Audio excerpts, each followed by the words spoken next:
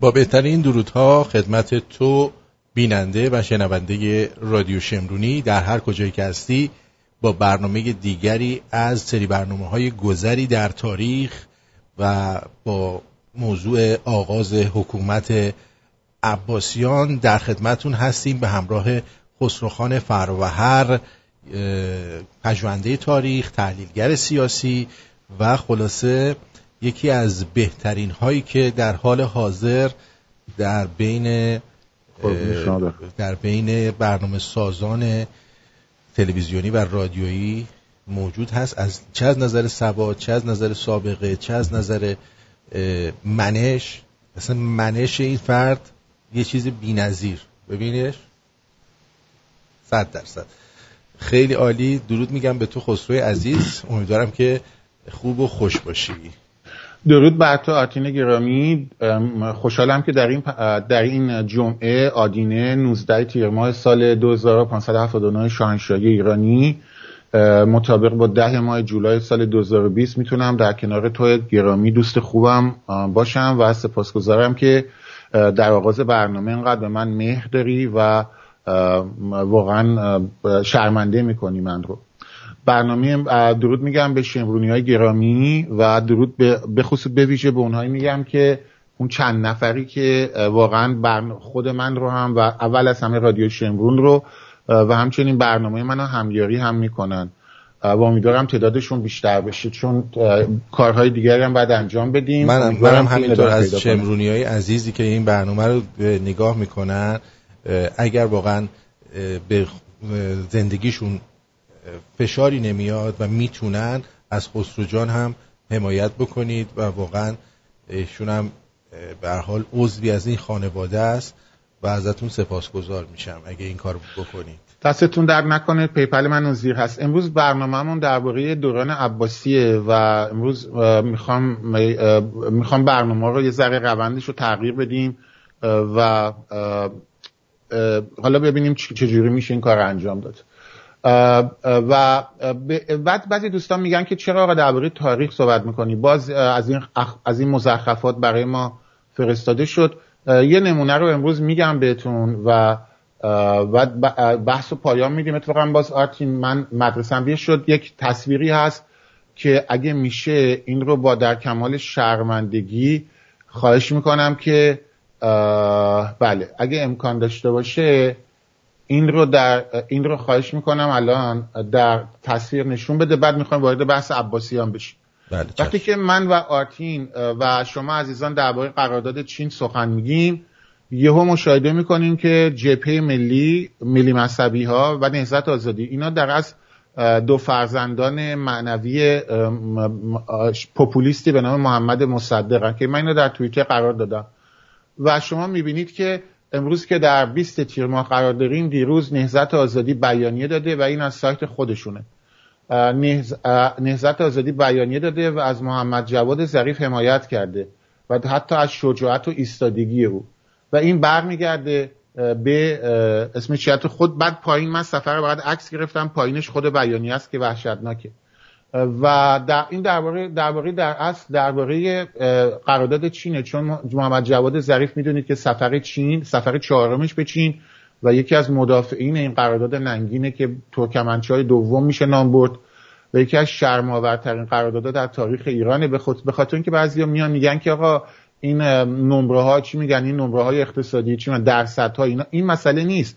شما وقتی به یه ابرقدرت جهانی در جنوب کشورت این گونه مزایا میدی و این ابرقدرت جهانی شما فکر میکنید اون موقع کوچکترین اتفاقی بخواد در ایران بیفته از اون مزایای خود چشم‌پوشی میکنه. همین اتفاق در ایران افتاد زمانی که در دوران قجری اومدن قرارداد دارسی رو امضا کردن. این پای انگلیس رو باز کرد. کلونی شدن شبه قاره هندوستان چگونه بود؟ انگلیس‌ها اومدن در مدرس، در بنگال و در بمبی 3 نقطه مختلف اینا اومدن پایگاه اقتصادی درست کردن اواخر قرن 18 و عین همین جریان بود و بعد یواش یواش نفوذشون رو زیاد کردن و بعد دیدیم چند سال بعد اصلا شبه قاره هندوستان دست انگلیس‌ها بود. این وارد این جزئیات نمیشه، موضوع برنامه امروز نیست. شاید آرتین جان دفعه دیگه بیشتر توضیح بدم منظور چی، چون میدونم به خاطر ناآگاهی از تاریخ بعضی از همیهنان متوجه نیستن که صحبت من درباره چیه. به جای اینکه بیاید انقدر سطحی به تاریخ نگاه کنید، بگی آقا انگلیس‌ها حمله کردن هندوستان رو گرفتن. انگلیس‌ها هرگز حمله نکردن تو هندوستان. اتفاقا جنگ شد، ولی جنگ‌ها یه جور دیگه بود.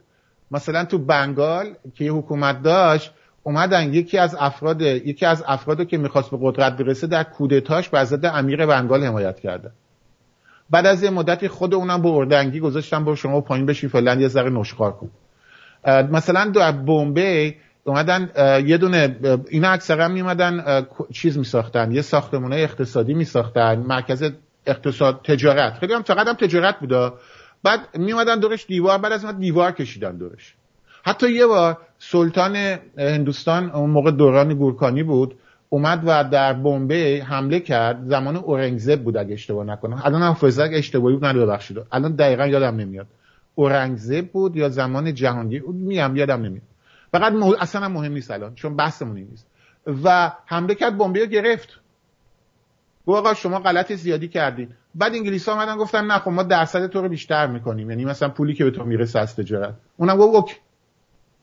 150 سال بعد نوادگان اون انگلیس با اردنگی بیرون کردن.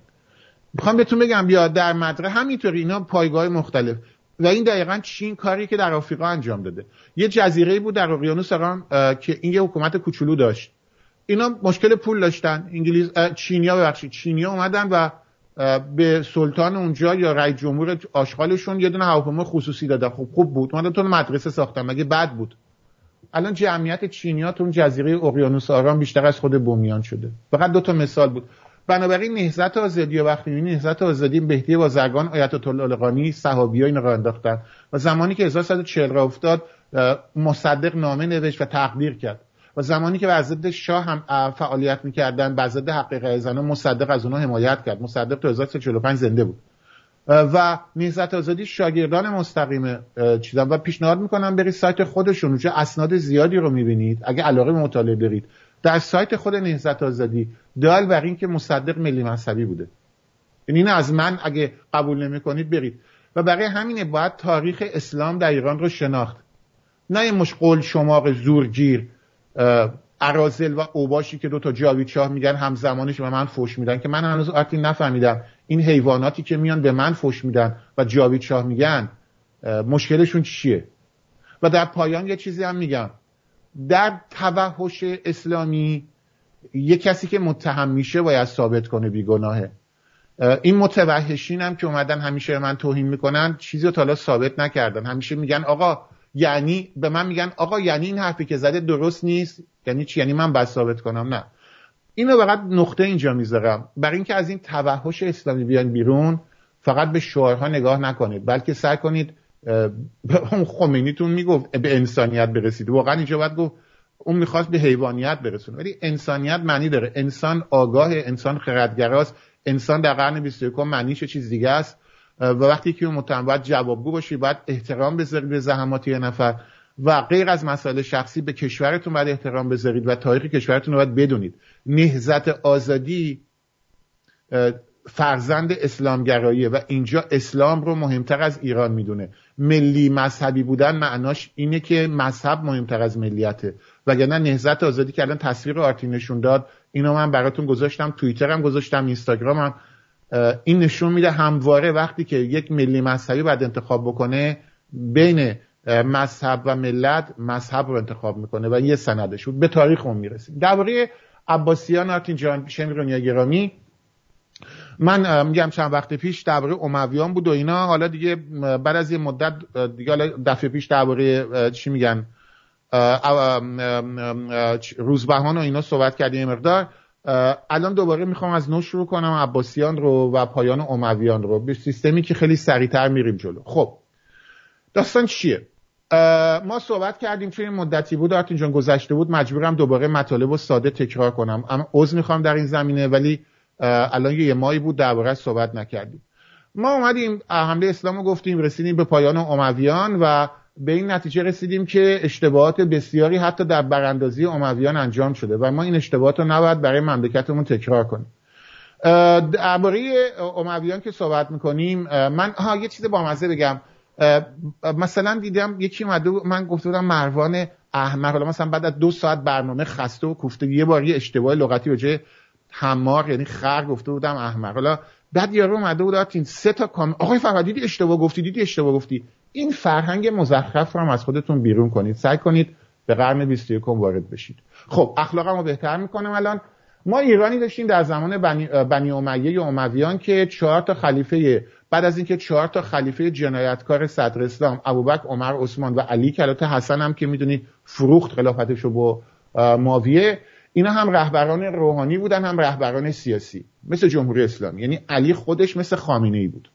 و بعد این بعد از اون نوبت به دودمان امویه میرسه و من در برنامه که امویه گفتم امویه چون نمیتونست خودش را فرزندان و نوادگان پیامبر یا از رفقای اون خطاب کنه، چون میدونید که ابوسفیان اصلا بر ضد پیغمبر اسلام میجنگید، اتفاقا برعکس اون چیزی که میگن شما به شما میگن بد و بدتر انتخاب کنید، که البته انتخاب بین بد و بدتر همون زندانی بودنه.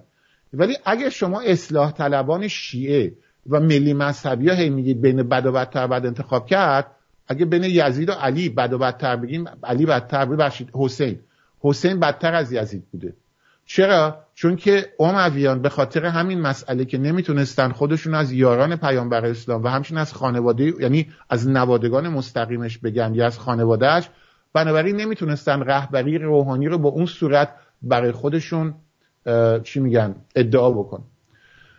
در زمان بنی امیه به خصوص عبدالملک ابن مروان و قسمت شاخه مروانیان ما شاهد یک سافیستیکیشن شدن یعنی پیشرفته شدن. اینا سعی میکنن دیوان سالاری رو تغییر بدن و از آن حالت ایلاتی که این اعراب داشتن بیرون بیان تا بتونن این امپراتوری رو حفظ بکنن. برای همین سیستمی که در اون زمان در تمام جهان معمولا از اون استفاده میشد، در بیشتر مناطق جهان، نه همه جهان ولی بیشترش، سیستم فئودالی بود که تا همین اروپا هم تا قرن 17-18 حتی انگلستان تا اول قرن 20 به خاطر اینکه مجلس اعلی، مجلس لردها اتفاقا خیلی حرف برای گفتن داشت، استفاده میشد ازش. و این یه سیستم حکومتی، اینا شروع میکنن سیستم فئودالی رو پیاده کردن، سیستمی که اون موقع کارایی هم داشت. و برای اینکه این کارو بکنن دوباره چون مسلمان‌ها میگن آقا جامعه طبقاتی بود، نه آقا، اتفاقا زمان اسلام هم جامعه طبقاتی بود و ما حتی در هنگامی که از مالیات ها نگاه میکنیم متوجه این مسئله میشیم. زمان کلا خلفای اموی و عباسی، دامداران، کسانی که چوبپونا، نمیدونم کسانی که گاو و گوسفند داشتن در دهات بودن، بعد کسانی که در شهرها جزو همین کسانی بودن که کار دستی انجام میدادن، به اصطلاح صنعتکار بودن، و همچنین تاجرایی که طبقه پایین یا طبقه متوسط داریم صحبت میکنیم، بهش میگفتن زکات، که معمولا چیزی نزدیک 30 نوسان داشت. میدونید نوسان داشت چیزی بین 30 تا 40% درآمد رو باید پرداخت میکردن، که این مالیات خیلی هم به نظر من سوسیالیستی کمونیستی به نظر میاد، چون علاوه بر مالیات باج سیبیل و پولایی که با آخونده هم میدادن بعد روش بیاد. و این مالیاتی بود که داد از مسلمان‌ها میگرفتن. بعد از زمین‌ها هم مالیات میگرفتن که این یه چیزی بین 10 تا 15% بود، که این هم کمر اقتصاد رو میشکن. در اصل یه حکومت کمونیستی درست شده بود و این شیوه وصول مالیات، شما اگه بیاید میزان مالیات در دوران ساسانیان رو، من یه برنامه‌ای داشتم، آرتین جا صدا میاد، مشکلی که نیست؟ نه عزیزم، نه. سیستم مالی، من در همین برنامه در رادیو شمرون خوبمون گذری در تاریخ درباره ساسانیان، در هنگامی که درباره روانشاد زنده یاد خسرو انوشیروان سخن میگفتم، به تفصیل درباره مالیات دوران خسرو انوشیروان سخن گفتم و اگه کسی تنبل نیست میتونه الان بره مقایسه کنه میزان مالیات دوران خلفای اسلامی رو با مالیات در زمان خسرو انوشیروان. بعد اون موقع میبینه که عبدالعلی بازرگان، پسر مهدی بازرگان از ملی مذهبی‌ها، به معنای واقعی کلمه مزخرف میگه. این بنابراین ما میبینیم یه چیزی نزدیک 30 تا 40% اینا مالیات میگیرن. این زکات ربطی به این یارو شیعه نداره، این واژه‌ای بوده که در زمان خلفا استفاده میشده. بعد چیزی نزدیک 20 تا 30% یا حتی بعضی موقع تا 40%، این بستگی داشته که جنگ بوده یا نبوده، اینا مالیات میگرفتن. بعد حتی چیزی متوسط 30% به طور متوسط. بعد گفتم از زمین ها هم یک چیزی نزدیک 10 تا 15% مالیات میگرفتن که به نام اش بوده نامش، و بعدش علاوه بر اون خراج هم بوده. یعنی این غیر از این دو مالیات یه چیزی هم به نام خراج بوده که مثلا به خصوص ما ایرانیای بنده خدا و دیگران این مالیات از غیر مسلمانان میگرفتن و این حتی به 50% هم میرسیده، یعنی نوسان داشته، بستگی داشته که دوران به جغرافیا، ولی چیزی به حتی به 50% هم میرسیده. و آرتین عزیز شمرونی توجه کنید که ما حتی در کتب اسلامی اسمش چیه، از کتب اسلامی ما منابعی داریم که حتی نشون میداد در زمان دوران پایانی امویان و حتی در زمان هارون الرشید منطقه خراسان بزرگ بیشترین میزان مالیات رو میداده، هم از لحاظ چی میگن پولی که در میوردن، هم به نسبت جغرافیا به مالیاتی که میدادن و حتی اگه نسبت بگیریم به تعداد جمعیت به جمعیت کل امپراتوری اسلامی، خلافت اسلامی، یعنی خراسان ایران بیشترین مقدار مالیات رو میداده. اولا که خب مردم ایران پیشرفته بودن و آدمای پرکاری بودن، دو اینکه گفتم اینا هم مالیاتی که مسلمانان میدادن و بعد پرداخت میگه چیزی هم روش، یعنی و به خصوص این خراج به عنوان سهمی که از زحمت مردم میگرفتن فقط چیزی بودش که غیر مسلمانان میدادن. و تا قرن دهم میدونیم حتی تا زمان صفویان تعداد زرتشتیان در ایران مقداری کمی نبوده و همچنین بوداییایی که حتی در شرق ایران هنوز باقی مونده بودن. بعد این در جای مختلف فرق میکرده و اهل ذمه به خصوص میگم این رو باید پرداخت میکردن، مسیحی، یهودی و زرتشتیان. بعد یه جزیه هم بعد میدادن، یعنی بعضیا فقط درباره جزیات اینجا صحبت میکنن، دقت میکنی؟ ولی یادشون میره که اینا زورکی، حالا این واژه الان تحقیق نام پیدا کرده، ولی شما اگه کتاب ولایت فقیه خمینی رو هم بخونید که نخوندن خیلیا، که این اوایل دهه 70 میلادی در بیروت هم چاپ شده بود و دروغ میگن چپیا، کمونیستا، مصدقیا که ما نخونده بودیم، کاملا دروغ میگن. شما حتی رفتم دیدم بعضیاشون تفسیر میکردن. همین پدر محمد امینی ولایت فقیه خونده بود، نصرت الله امینی. محمد امینی مصدق اللهی پلیدی که در دروغگویی مشیری جلو زده. بنابراین اونجا هم میخونیم خودش رسما میگه خراج و زکات، خب ببخشید خراج و جزیه. این در دوران خراج هنوز هم میگرفتن و فقط برخلاف دروغ‌هایی که امروز در ویکی‌پدیای فارسی وزارت اطلاعات نوشته فقط جزیه نبوده. اتفاقا خیلی جالبه و اینا منابع مختلف گفتن فقط دیگه سانسور میشه. پس خراج فقط حتی از زمینداران. دلیلش هم میدونید چیه آرتین شمرونیا؟ به خاطر اینکه چون سیستم فئودالی اومده بود، مناطقی که دور از مرکزیت خلافت اسلامی بودن یه حالت کنترل مستقیم روشون نبود. بعضی از این مناطق دست امیران و سلاطینی بودش که محلی بودن و اینا باید خراج پرداخت میکردن و ولی چون بعضیشون حتی ایرانی بودن، بنابراین اینا این خراج رو میدادن و خراجی که جیبش نمیداد، از دهقانه میگرفت و اونم از غیر مسلمانا بیشتر. بعد برسیم به جزیه. جزیه هم خب میگرفتن و این جزیه هم خیلی چیز زننده‌ای بود، یعنی انسان‌های بالغ چیزی بین 15 یا 10 تا 30% از درآمدش رو باید جزیه میدادن. بعد اینایی هم که جزیه میدادن حق حقوقی نداشتن، یعنی همونطور که قوانین اسلامی نشون میداد این مردم در برابر قانون برابر نبودن و از حقوق و به اصطلاح چی میگن، خلاصه اینا رو گفتیم که سریع بریم جلو. در زمان عبدالملک ابن مروان به خصوص خیلی مهمه آرتین عزیز بینندگان که بارها درباره سواکم تکرار نمی‌کنیم و حتی از اسلام معاف یعنی اینا حتی این گرفتن خراج ادامه پیدا میکنه و بنابراین دروغی که آخوندا به شما گفتن اینه. بعد از این مدتی خب صدای مردم در میاد دیگه، نه؟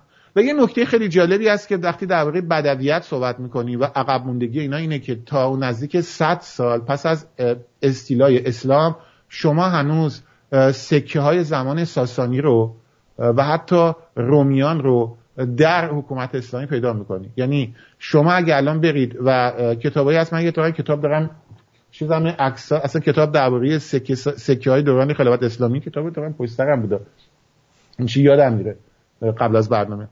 اینه نمیدونم کتابش اینه، خدایا کتابش دارم، حتی عکس سکه هاست، برید نگاه. حالا خودتون هم میتونی گوگل کنی، پیدا نمیکنم.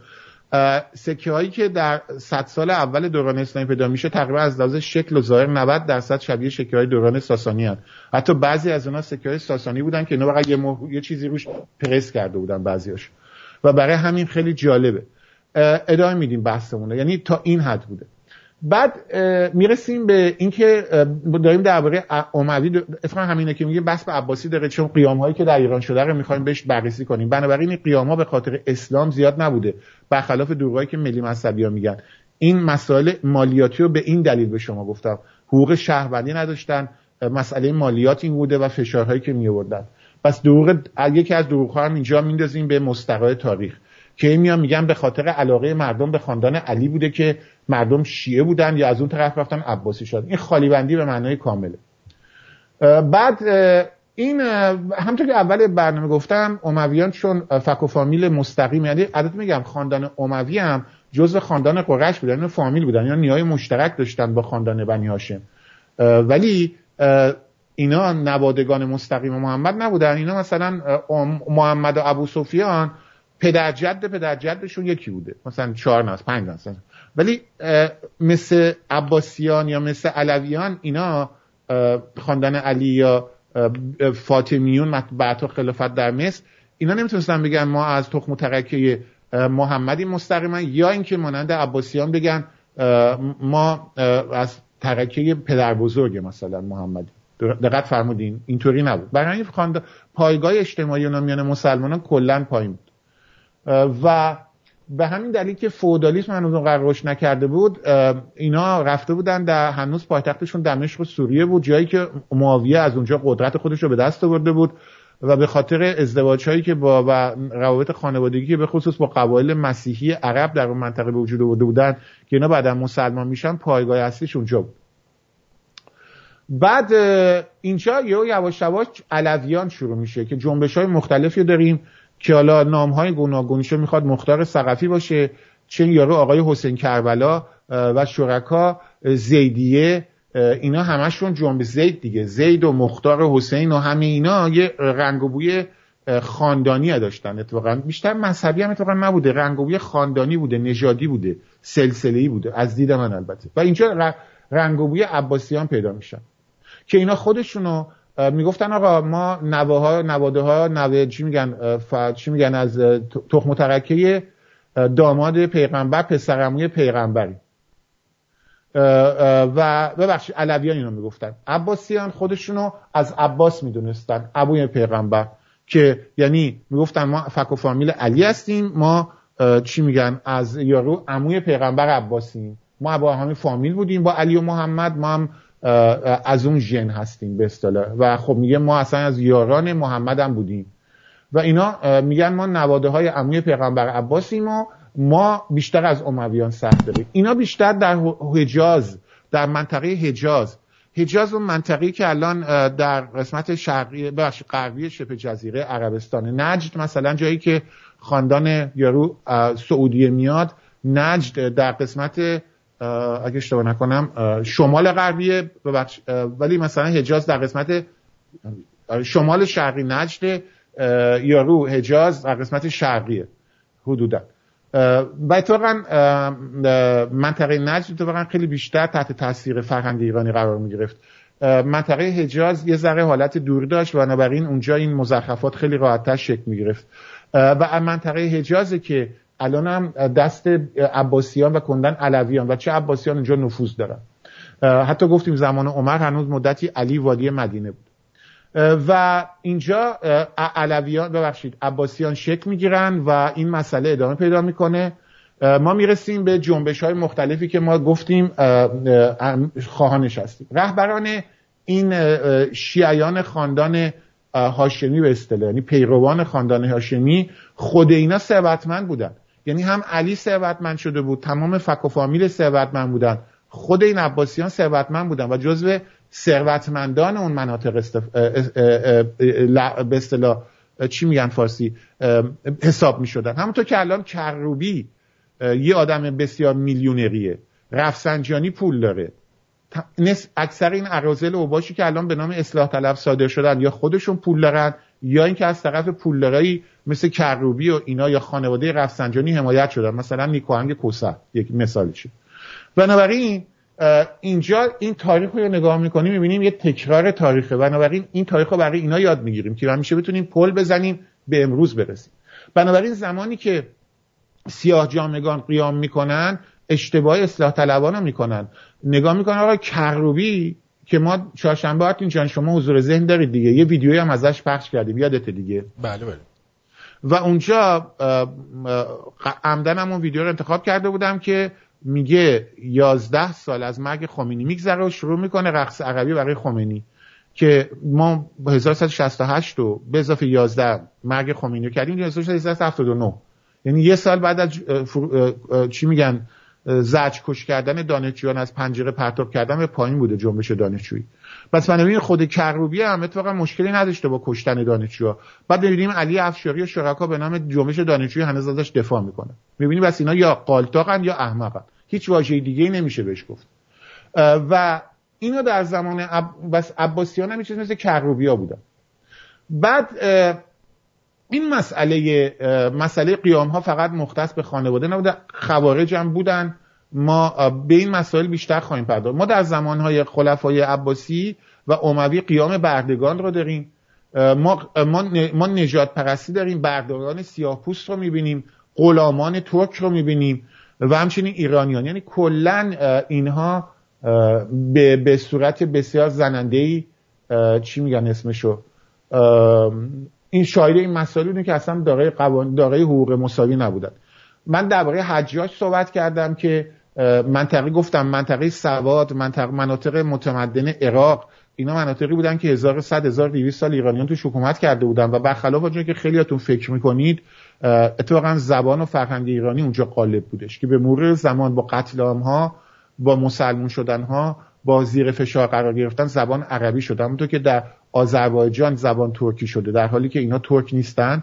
اتفاقا هنوز هم در جنوب عراق و مرکز عراق، جنوب عراق بیشتر اکثریت نژادی ایرانی هستن یا حداقل ریشه ایرانی دارن، قاطی شدن با عرب.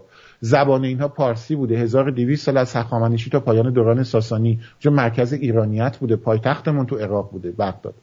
حجاج اونجا کشتار زیادی میکنه، مثلا در کوفه چیزی نزدیک 20,000 نفر رو میکشه و کلا حساب میکنن حجاج که یکی از میدونید که در زمان امویان در چند خلیفه اموی مناطق زیادی رو تحت کنترل اون قرار داده بودن. حجاج ثقفی، اون برای که خاندان ثقفی رو خیلی دوست دارن بگم حجاج از اونا بوده و چیزی نزدیک 150 تا 200 هزار نفر رو میکشه و زمانی هم که از دنیا میره چیزی نزدیک 100 تا 200 هزار نفر رو زندانی کرده بود که چقدر شبیه خمینیه، کسایی که دوران طلایی خمینی رو یاد میکنن. بعد در زندانهای او فقط مخالفان اسلام نبودن، بلکه اگه پول مالیات، پول خراج، پول جزیه، حق زورگیری اینا رو بهشون نمیدادی زندانی هم میشدی. که اینایی که میگن اسلام مثلا خیلی خوب و باحال بوده بهشون بگید آقا برید تاریخ رو بخونید که چقدر آدمای دهقان حتی مسلمون چیز به خاطر اینکه دیگه نمیکشیدن مالیاتو بدن اینا رو از زن و بچه‌شون دور میکردن، برای تمام عمر میفرستادشون زندان، حتی برده میشدن، این میومدن اینا رو به بردگی میفروختن.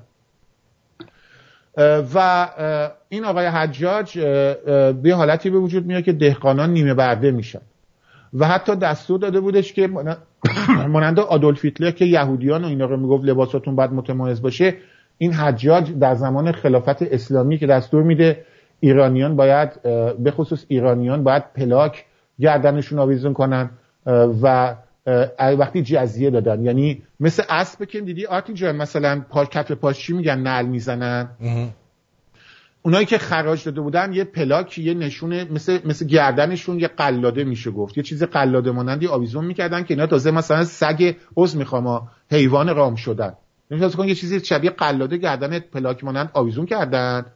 بعد یعنی این قلاده است دیگه، تو وقتی تو خیابون راه میری یه سگ رو میبینی قلاده داره میگه این سگ چیه؟ اهلیه. اشتباه که نمیکنم؟ نه. اگه سگ مثلا قلاده نداشته باشی میگه ممکنه بهت گاز بگیره. عین همین کارو به صورت اون پلاک با ایرانیان غیر مسلمانان میکرد. خب این خیلی توهین‌آمیزه و من ندیدم یه بار در احادیث اومده باشه که مثلا جعفر صادق مثلا با این مخالفت کرده یا آقای زین العابدین همیشه دلا شده. من ساده صحبت میکنم. و شکنجه، زندان در اونجا بوده و میگم ما قیام‌های مختلفی داشتیم که الان وارد بحث نمیشه. بعد به دوران پایانی میگم این دوران 100 سال اینا به پایان قرن 8 میلادی که میرسیم، این علویان اصلاح طلبان، من همیشه مثال میزنم از خود رژیم کروبی موسوی یا میر حسین وار شروع میشه و شروع به تبلیغ میکنن برای این و میگن که امروز فقط باید با هم متحد باشیم. هدفمون دیگه این صحبت دیگه آرتین به ما پادشاهی خواهم میگن خفه شین، الان وقت این حرفا نیست. دقیقاً با همین شیوه اومدن گفتن خفه شید، الان وقت این حرفا نیست، برید دنبال کروبی و موسوی، برید دنبال حکمت الله توسلی، برید دنبال علی افشاری که یارو از چاقوکشای اینا اصلا بسیج دانشجویی خود چاقوکش بود. حالا من برم دنبال علی افشاری یا حسن شریعت مداری اون حزب خلق مسلمان، چقدر این آدم‌ها اذیت می‌کردن و امثالو. این دقیقاً همون مسئله است و اینا شروع میکنن خالیبندی و تبلیغ و بالاخره به قدرت میرسن. از 750 میلادی تا 1258 میلادی ما دوران خلافت عباسی رو داریم، ولی تمام مدت اینا قدرت کامل نداشتن. یعنی چی؟ یعنی اینا تقریبا یه 200 سالی تا وسطای قرن 10 میلادی 950 900 اینا تقریبا چقدر میشه؟ 200 سال نه؟ اینا یه 200 سالی چجوری بگم کاملا یعنی مستقیم اعمال قدرت میکردن. بعد از 950 960 تقریبا دیگه قدرتشون کم شده بود، فقط به نام اینا خطبه خونده میشد بیشتر. یواش یواش قدرت سیاسیشون از بین میره و این مسائل. اولین خلیفه هم که گفتیم و دومی رو تو برادر بودن، صفا که فقط 4 سال میتونه اول چی میگن اسمشو خلافت کنه و بعدش برادرش منصوره که درباره اینم دفعه پیش صحبت کردیم مارتین جان، چیزی نزدیک 15 سال خلیفه بود، 15-16 سال که این به قول اون که به اسم ابو مسلم میشناسینش رو حقش رو به قول مسلمونا کف دستش گذاشت. که اینجا ما باز میبینیم اگه مریم رجوی، همین میر حسین کروبی، نمیدونم همین حکمت الله توسلی، همین علی افشاری اینا به قدرت برسن، اولین کاری که میکنن آرتین جان چیه فکر میکنی؟ با تو چیکار میکنن فکر میکنی؟ با من میگن درود خوبی؟ آره با یه درود و بعد تیغ خلاص نه؟ یعنی اگه این شایعی که الان میگن نمیدونم براندازانی که میگن آقا حالا ما اینا شما فکر نکنید اینا همین کاری که با ابو مسلم هم این جاران کردن با سندباد و با بقیه همین کارم با شما میکنن. یعنی همون کسانی که قیام کردن میدونن با سندباد چیکار کردن، قیام کرده و هم لتو پارش کردن، کشتن. برید فقط با ابو مسلم این کارو نکردن، بنابراین همین کارم اینا با شما دوباره خواهند کرد، گول نخورید. بعد یه اتفاقی که میفته اینا میان از سوریه پایتخت رو به عراق میارن و اون موقع برای اینکه چی؟ برای اینکه عراق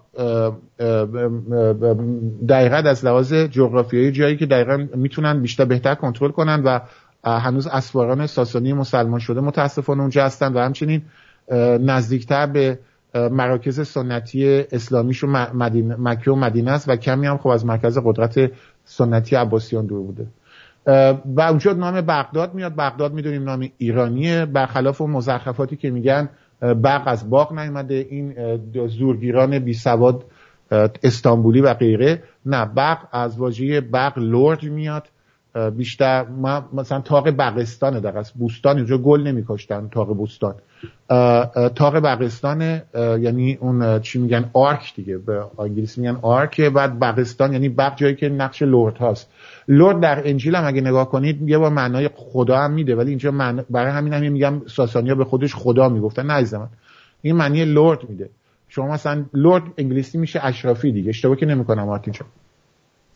بنابراین وقتی مثلا میگی لورد سالیسبوری مثلا اسم یکیشونه، این بهش نمیگی خدا سالیسبوری، این معنی لورد میده و در انجیل البته معنی خدا هم میده، ولی این بازی با واژه‌هایی که این اراذل باشم میکنن خیلی مسخره است بعضی موقع. و اینجا میان بغداد رو میگن و اینجا بغداد معنی لورد میده، که مسلمانان احمق و خائنی که میان و ادعا میکنن که ساسانیان به خودشون خدا میگن، خدایگان معنی خدا نمیده اتفاقا، اینم یادآوری کنم. و حتی زمانی که رو سکه نوشته ما چهره از خدا داریم، خب مگه خود یارو شما ادیان ابراهیمی نمیگید همه انسان ها چهره از خدا دارن؟ آتین شما انجیل رو خوندی دیگه نه؟ فکر کنم یه قسمتیشو گفته خدا انسان را از روی چهره خودش خلق کرد، نوشته به این مضمون تقریبا، فکر کنم دیگه. آره چی توی این مضمون. بنابراین اون موقع ما میگیم مثلا کل ادیانتون بس مشکل داره. میگم اینا چون نمیریم درست تاریخ رو بخونیم، وقتی که این صحبت رو ساسانیان میکنن هرگز نمیگن ما خدا هستیم، چون زرتشتیان مثلا به قول شما مسلمانان گناهی از، بلکه داره میگه من روشم و اعمالم از روش بهدینیه و چهره از خدا دارم، یعنی هم نه ظاهرم، یعنی رواشم، کاری که انجام میدم از من میبینید. و اتفاقا این جمله تو چیزتون اومده، تو انجیل و کتابای مقدستون میگم تورات هر است. بنابراین شما طرفداران ادیان ابراهیمی یه ذره سرتون رو پایین بیارید. حالا جواب نگرفتید به خاطر اینکه چپی‌ها سانسور میکنن این مسئله، دلیل نمیشه ما در رادیو شمرون سکوت کنیم. به قول اون یکی از چیزا میگفت کشیده پشت کشیده. بنابراین زمانی که 755 میان ایشونو میکشن بعد درسی باشه که سیاه جامگان اون موقع همون اصلاح طلبان دیگه گول نمیخوریم. در آغاز عباسیان با کمک فئودال ها به قدرت رسیدن. طبقی از فئودال ها به نام دهقانان. دهقان معنی اینو نمیده که اینا فقط کارشون کشاورزی بوده، بلکه اشرافیت خرده‌پا معنی داشتن و اینها به خصوص در مناطق فرارودان، خراسان بزرگ، همین افغانستان، آسیای میانه و خراسان خودمون، اینا بهش میگن فرارودان، خراسان بزرگ. بعضی از اون خاندانان به قدرت میرسن که نامهایی از اونها مثلا فضل ابن سهل و خانوادهش، برمکیان و دیگران خانواده‌ای هستن که مدتی در دوران عباسی به قدرت میرسن که همشون هم بعداً قتل عام میشن که درباره اینا هم بیشتر صحبت خواهیم کرد.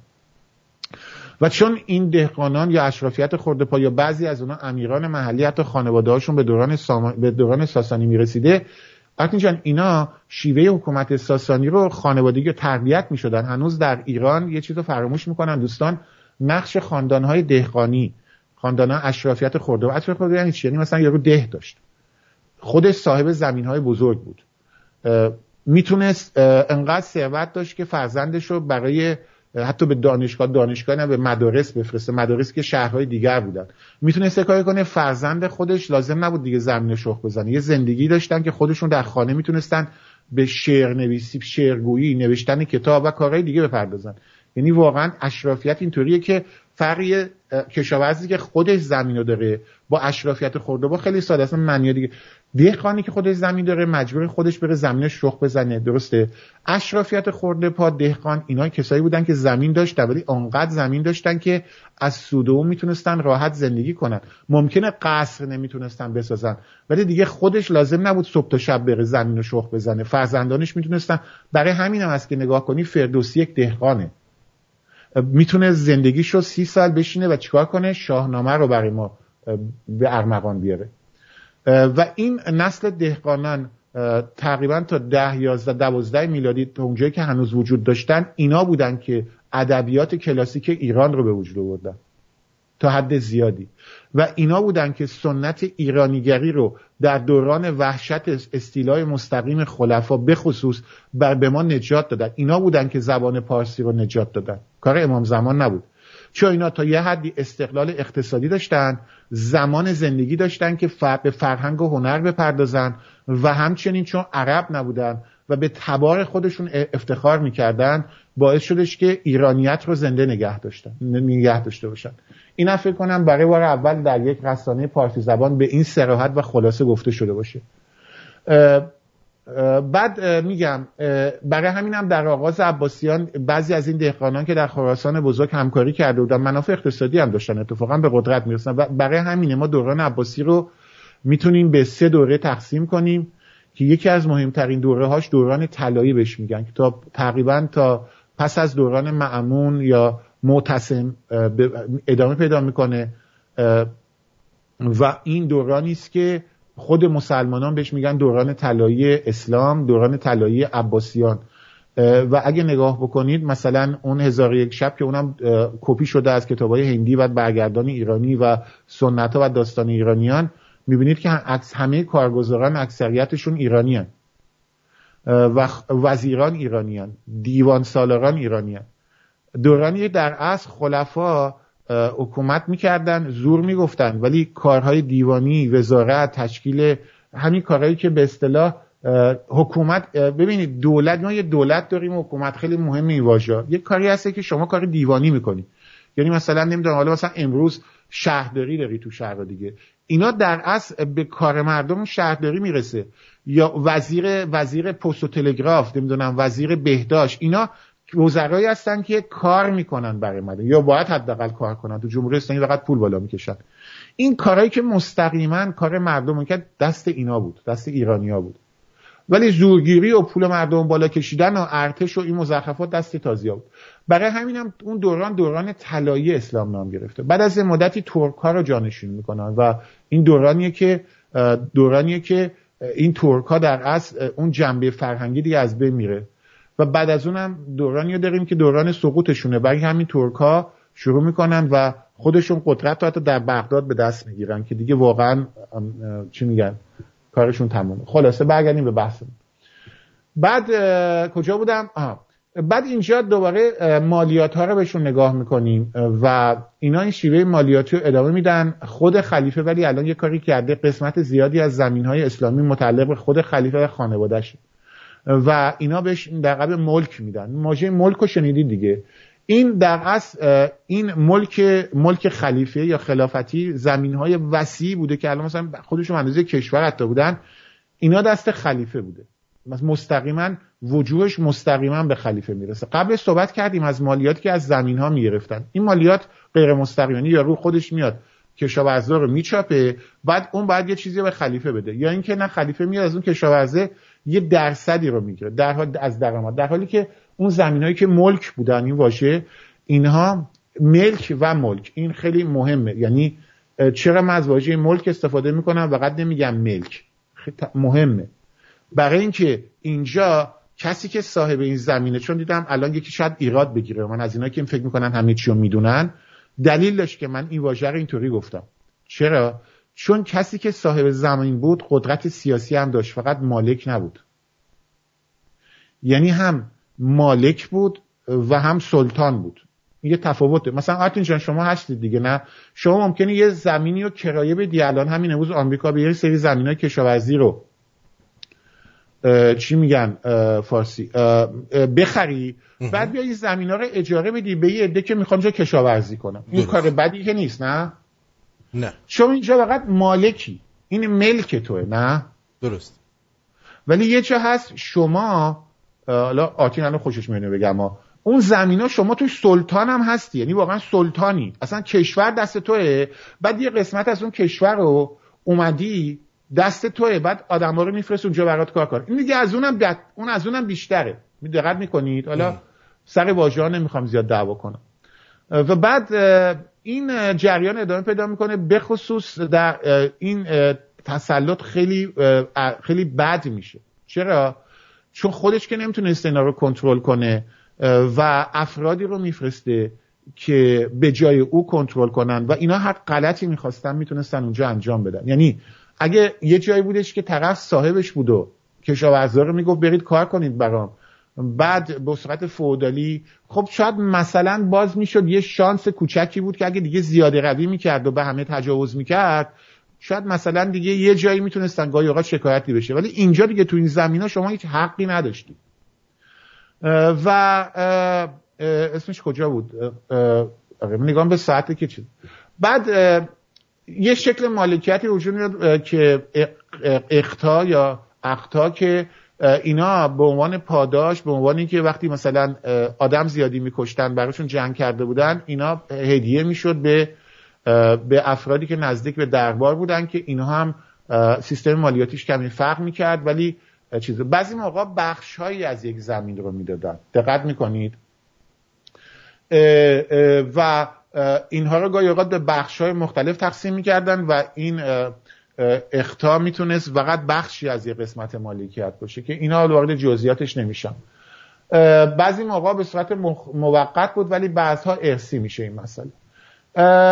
بعد یه قسمت دیگه‌ای که میخواستم درباره‌اش صحبت کنم، این سیستمی که گفتم یا اول برنامه گفتم سیستم کمونیستیه تقریبا، اگه دقت بکنی. یعنی سیستم به عقیده من یه حالت نیمه کمونیستی نیمه سرمایه‌داریه. یعنی دولت مرکزی بر روی مالیاتی که میگیره، دیدید چقدر بالا بود دیگه، تو یه جا به 50% هم رسیده بود. خب این مالیات اینجا مالیاتی که برنی سندرز میخواد تو آمریکا بگیره از مردم، دیدید که برنی سندرز دستشو باز بذارن از آمریکا چه 70% هم مالیات بگیره از مردم طبقه متوسط هم حتی.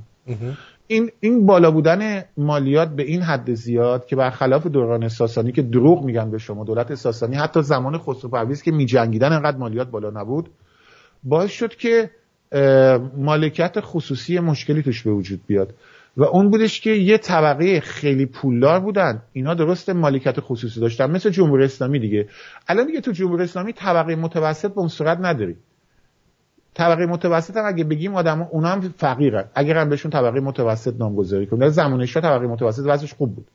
این باعث میشه در خلافت اسلامی هم به وجود بیاد، یعنی یه طبقه داشتی خیلی بدبخت بودن، یه طبقه بودی بدبخت بودن، اونا طبقه متوسط بودن.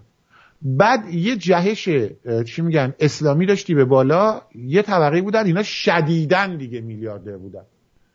و بعضی از این کمونیستا میگن آمریکا هم اینطوره. نه، آمریکا اینطوری نیست. آمریکا کارگرش از پولدار کمونیست شما وضعش بهتر بود. برای همین هم زمان کمونیستی یارو که حتی مثلا وضعش خوب بود تو شوروی در میرفت تو آمریکا تو مکدونالد کار میکرد، فکر زندگیش بهتر. این بازیای کمونیستی رو هم جوابشو میده. بنابراین این که میگید در آمریکا یه طبقه خیلی ثروتمندن، جای دیگه مردم آره 1% ثروت دستن، آره درسته اینم در آمریکا هست، ولی مثلا اینکه آرتین جان شما کانادا طبقه متوسطی دیگه، نه شما به نون شبت محتاج نیستی که. نه اینجا هیچ کس به نون شبش محتاج نمیشه. در کانادا و آمریکا آدمای سوپر میلیونر هم هستن، اینو قبول داری. بله. ولی یه کسی که تو آمریکا طبقه متوسطه بچه 16 سالش هم ماشین میتونه بخره. دیدی توی فیلم ها طبقه 16 سالگی آمریکا مثل این که چیز میدن، چی میگن، تصدیق میدن دیگه، نه؟ و دیدی اکثری فیلم ها مثلا طبقه متوسط بچه معمولا 16 سالگی بابایی مثلا یه ماشین دست دوم بچه‌ش میده که مثلا دیگه زیادی مزاحم نشه. طبقه متوسط آمریکا بعضی زندگیش مثل میلیونرهای بعضی کشورهای دیگه از لحاظ امکاناتی که دارن.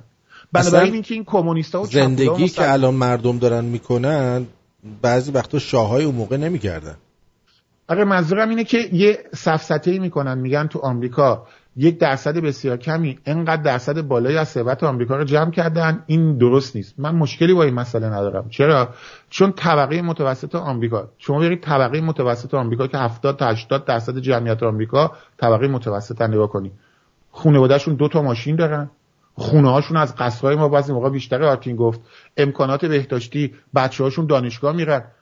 ولی بنابراین اینجا برای من سفسطه نکنید. دوران عباسی، دوران اسلامی، همین جمهوری اسلامی هم اگه نگاه کنیم درسته همین درصد اختلاف ثروت وجود داره، ولی طبقه متوسط جمهوری اسلامی به نون شب حتی مردم محتاجن. شما یه استاد دانشگاه رو نکن زندگی چجوریه. این تفاوت داریم صحبت میکنیم. بعد بنابراین مالکیت خصوصی وجود داشته، ولی این مالکیت خصوصی سرمایه‌داری خیلی رادیکالی بوده که در اونجا مردم طبقه متوسط وجود داشتن و خیلی هم شبیه به کمونیستی. کمونیست‌ها واقعا 4-5 تا از این رئیسای کمونیست زندگی آنچنانی داشتن، بقیه مردم نون کپک زده می‌خوردن. اینم یعنی در اصل آخر یه حکومت کمونیستی خیلی شبیه حکومت خلافت اسلامی و سرمایه‌داری رادیکال استبدادی میشه. اینم نکته جالبه. مثل اینکه میگن همه فاضلاب‌ها به چشمه زمزم، چی میگن زمزمه چیه آرتین جان تو مکه؟ بله همون زمزم. همه فاضلاب‌ها به زمزم ختم میشن. اتفاقا همینه واقعا. همه فاضلاب‌ها به اقیانوسی به نام کمونیسم، مالکیت سرمایه‌داری غیر دموکراتیک و خلافت اسلامی شیوه جمهوری اسلامی ختم میشن. همه کثافت. یعنی همش آخرش یکی بخشید. همه این زبالا ببخشید به زمزم اشتباه گفتم، از اول میگم. فاضلاب‌های کمونیستی، سرمایه‌داری غیر دموکراتیک و خلافت اسلامی در آخر سر به فاضلاب زمزم که در اونجا همه مردم بدبختن ختم میشه. اینطوری باید بگم. بعد در دوران عباسی که صحبت میکنیم مصادره ها بیشتر میشه. مثلا خلیفه المتوکل گاهی اوقات اصلا جنگ را مینداخت که بتونه بیشتر مصادره کنه. و بعد زمین هایی که دوباره جایی که حمله میکردن بعضی موقع جنگ داخلی میشد، بعضی موقع جای قیام میشد. این دفعه که حمله میکردن عادت شده بود که اصلا طرف میومد خلیفه به نام این که ما در این جنگ پیروز شدیم مثلا 1/10 سرزمین اصلا ملک شخصی خودش میگه. یا ملک هم میتونیم بگیم. ملک میگن جایی که حکومت دسته دیگه. اشتباه که نمیکنم آرتین. این که ملک و ملک داره یکی میشه خیلی ضربه بزرگی به اقتصاد منطقه خاورمیانه و شمال آفریقا میزنه. بعد درباره عباسیان که صحبت میکنیم، بغدادو که گفتم نامش ایرانی ها، بغدادو میخواستم بگم، بغداد نامش ایرانیه و بغداد، نقشه شهر بغداد اقتباس شده از نقشه شهرهای ساسانی. یعنی آنچه که به شما میگن، من تو برنامه قبلی هم گفته بودم، مساجدی که در مرکز امپراتوری اسلامی و شرق مناطق اسلامی ساخته میشه، کپی، حتی تا به امروز کپی قصرهای دوران ساسانی. تمام مناره هاتون کپیه، تمام چهارتاقاتون، تمام تاقایی که درست میکنید کپیه. این حیواناتی که میرن تو دانشگاه آمریکا صادر میشن میگن نه آقا این که نمیدونم مسجد چارزل و بالاش آسمانه، این یاره میگه باغ بهشت و اون بالا هم گنبد آسمانه. خجالت بکشید حیوانات صادراتی. این نقشه کاخها و قصرهای دوران ساسانیه، دوران اشکانیه. خجالت بکشید از خودتون. آقا بازمانده هاش هنوز هست، خجالت هم بد چیزی نیست. نقشه شهرهایی هم که درست میکنید، به خصوص بغداد سنتی، کپیه اون 7 شهریه که میدونی که ایوان مدائن میگو، مدائن دیگه، یعنی شهرهای مختلف اونجا. اتفاقا اونم کپی کردن و حتی مصالحشو و نمیدونم آجر و سنگ و هرچی بوده هم، یعنی هم معماریشو کپی میکنن، هم میان نقشه شهر رو که میریزن اونم کپی میکنن و بعد حتی مساجد و قصرها رو هم کپی میکنن. همش کپیه.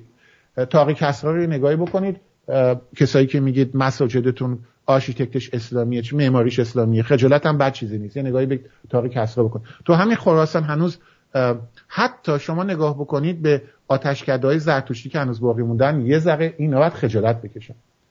بعد به مرور زمان مردم میبینن سرشون کلا رفته، دوباره قیام میکنن و ما برنامه داره پایان میره. ساعت اینجا 3-4 دقیقه.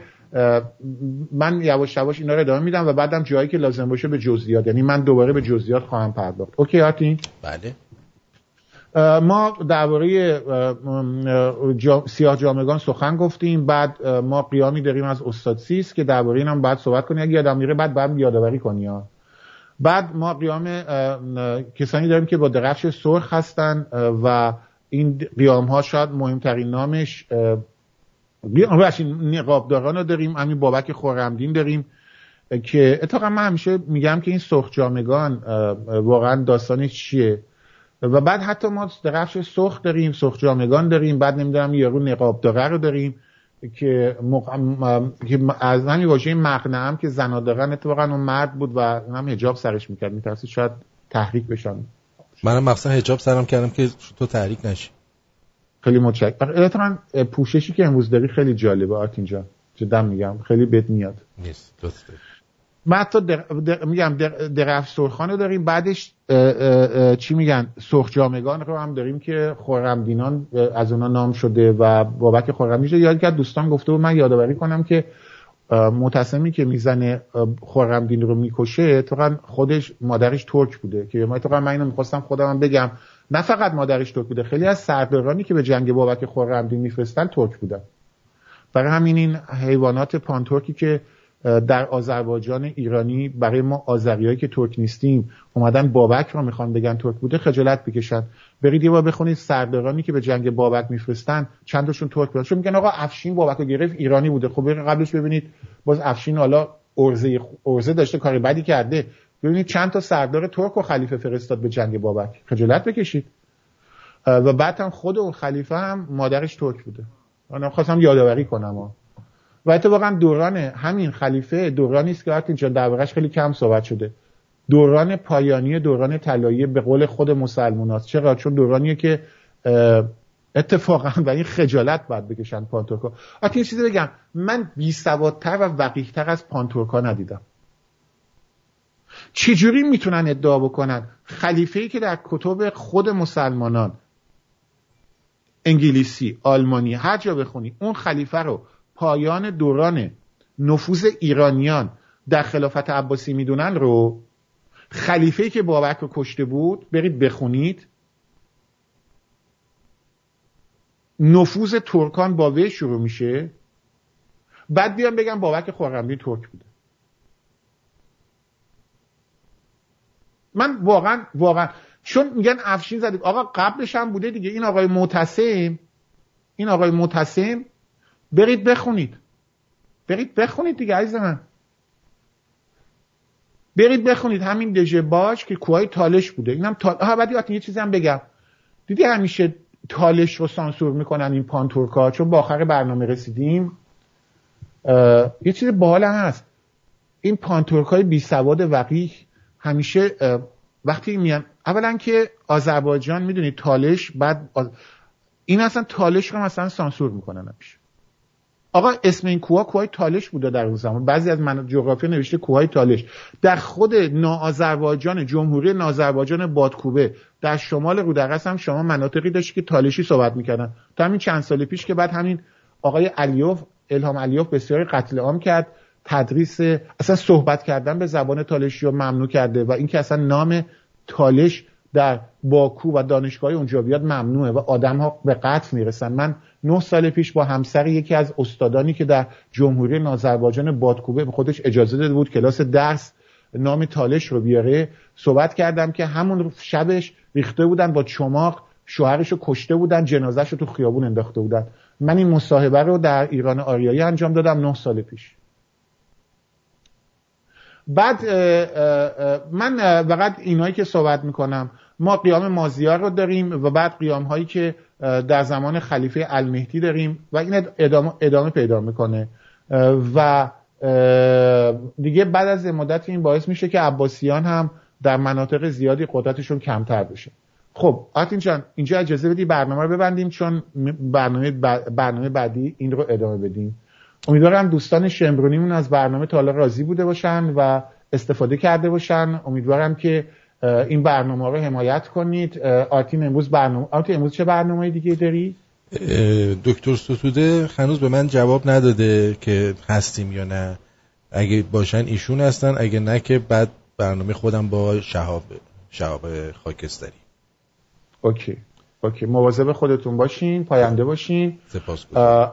و امیدوارم تا روز چهارشنبه که باری دیگر با هم هستیم دوستان به تحقیقات ادامه بدن و یه بار دیگه میگیم ما آرتین پیرنی که پوشیده خیلی پیرن زیباییه. ما رفته بودیم با هم که کجا بودیم؟ هم آمریکا بودیم دیگه. آره. رفته بودیم یک مغازه‌ای که چی میگن چکمه‌های کابویی داشت و لباسای کابویی و آرتین اونجا رو تخلیه کرد، اونجا رو به صورت غارتگری و من بدبخت اونجا نشستم. یه دونه فقط از این پیرنا بود اندازه من بود که اونم آرتین چاپیده بود، یعنی واقعا غارت چی میگن ترکتازی میگن نه چنگیزی، که من اونجا با متهم زدم منم از اینا دوست دارم ولی ببین چقدر این پیرنا بهش میاد. نه آرتین واقعا بهت میاد. بزنم به تحقیق میگه که با این تیپش که برنامه مسلمونا نگن آقا به آرتینم با آرتین بد شده. دیدم یکی کامنت گذاشته بود آرتین خسرو بد شده. آقا مسلمون ما به روش شما قرآنیتون به تخته زدیم. ما آرتین جان چی می‌خواستی؟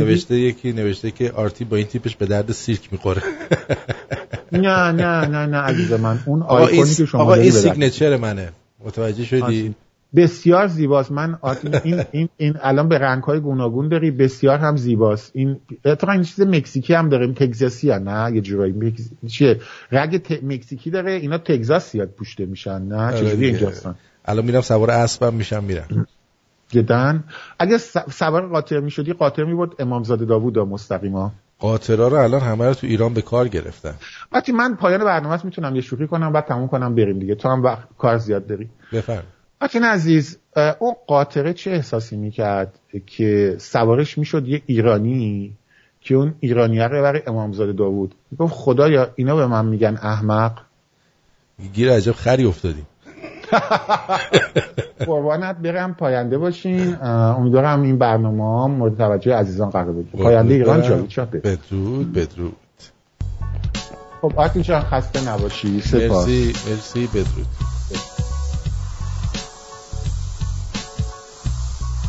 Woo!